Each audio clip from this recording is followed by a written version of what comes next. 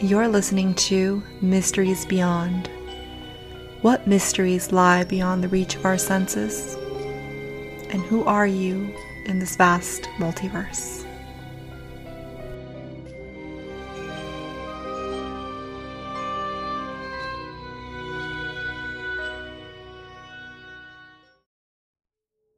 Hello, and welcome to Mysteries Beyond.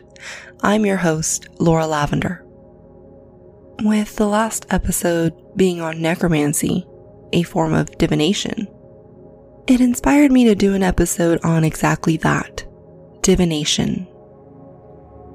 Alright, so what is divination?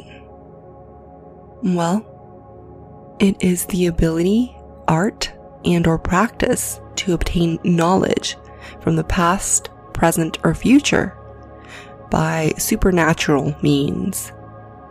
And as we learned last week, necromancy is a huge part of divination because we communicate with the dead to obtain such information. And one of the most common ways people can communicate with them is through the use of a Ouija board.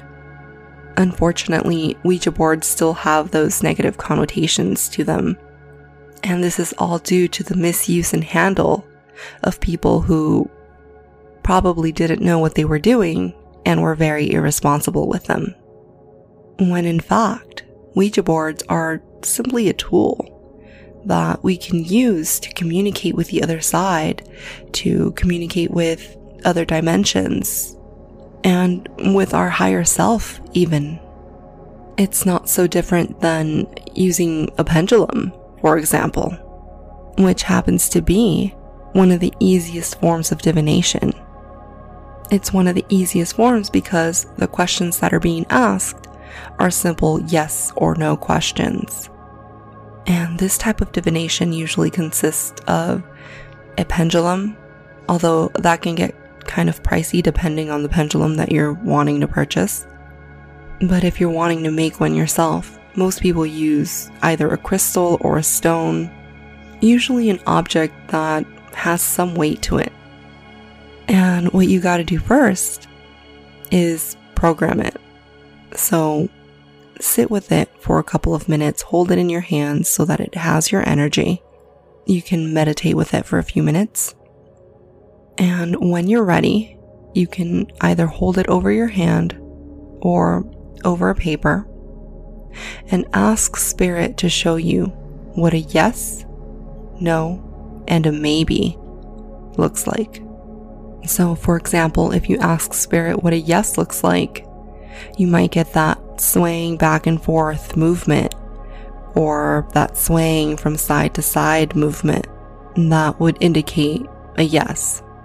Perhaps a yes sign would be that swaying back and forth, and a no sign would be if it circles around, and a maybe or an I don't know answer, your pendulum might come to a hard stop or stillness. And once you've programmed your pendulum, you can try testing it out. Start out with easy questions, perhaps ones that you already know the answers to, and see what kind of results you get. The main thing is to be patient with it, to build a relationship with it, and that you're in the present, that you are relaxed and calm, and that you have a clear mind to do so. One other very popular and well-known form of divination is cartomancy. This involves the use of tarot cards. Tarot cards actually started out as your typical regular playing cards. It wasn't until much later that tarot cards were used as a form of divination. Tarot card readers usually will never make the claim that they can predict your future, because the cards only serve as more of a guidance. Because it's based off of energy, the cards will read that energy and can tell you that if you continue your pattern, this is what your outcome might look like. But you have to remember, you still have free will. And the choices that you make on a daily basis can change and affect that outcome. A great tarot card reader will be able to interpret the cards using their background knowledge of the occult, the esoteric, and as well as their own intuition. If you can find a tarot card reader that can combine all of these elements, then you'll have a more accurate reading. If you've ever been to a wedding, then most likely you've either already partook or witnessed a form of divination. When a bride throws her bouquet to a large crowd of predominantly women, what do you think is happening? What do you think they are doing?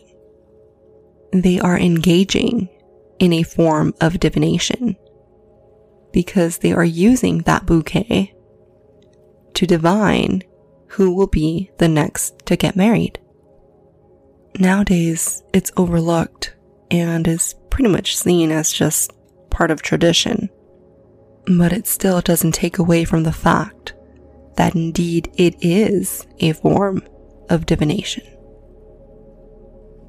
Many times, we look to the stars to divine the future. We look at our horoscope to see what the future holds and awaits for us. We look at the celestial bodies to see what they'll be doing in order to attempt to gain insight on what might happen down here. And this form is called astromancy.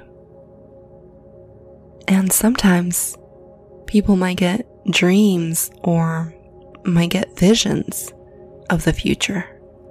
But all too often, these visions are short and distorted. They will usually have an idea of what is coming, but for the most part, never enough information to prevent whatever it is from happening. Scrying is also another popular and another very simple way of divination. And it consists of looking into a reflective surface, such as water, or a black mirror, or a crystal ball. And there's also tasseomancy, the art of reading tea leaves. A person would be served unstrained tea, and when they were done, the leftover pieces would form a pattern, and then that would be interpreted. The diviner would usually look for a symbol, and that symbol would be associated to a certain meaning. And this can also be done with coffee grounds.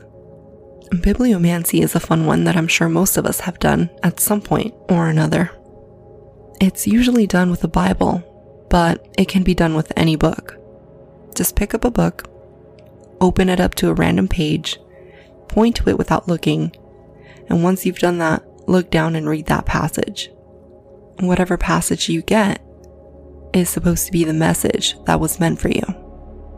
And there are tons of forms of divination, such as osteomancy, which is the reading of decaying bones, or numerology, which interprets numbers and dates, as well as the value and significance of letters.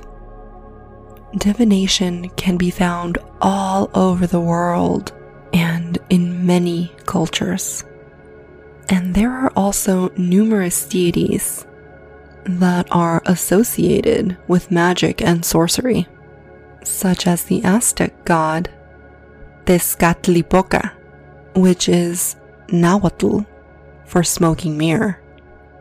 He is Quetzalcoatl's brother, god of the night sky, and is often represented as an evil power associated with death and the cold.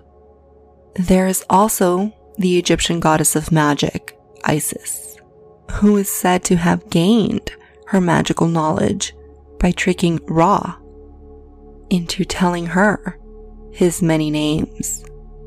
And of course, there's also the Greek goddess Hecate or Hecate.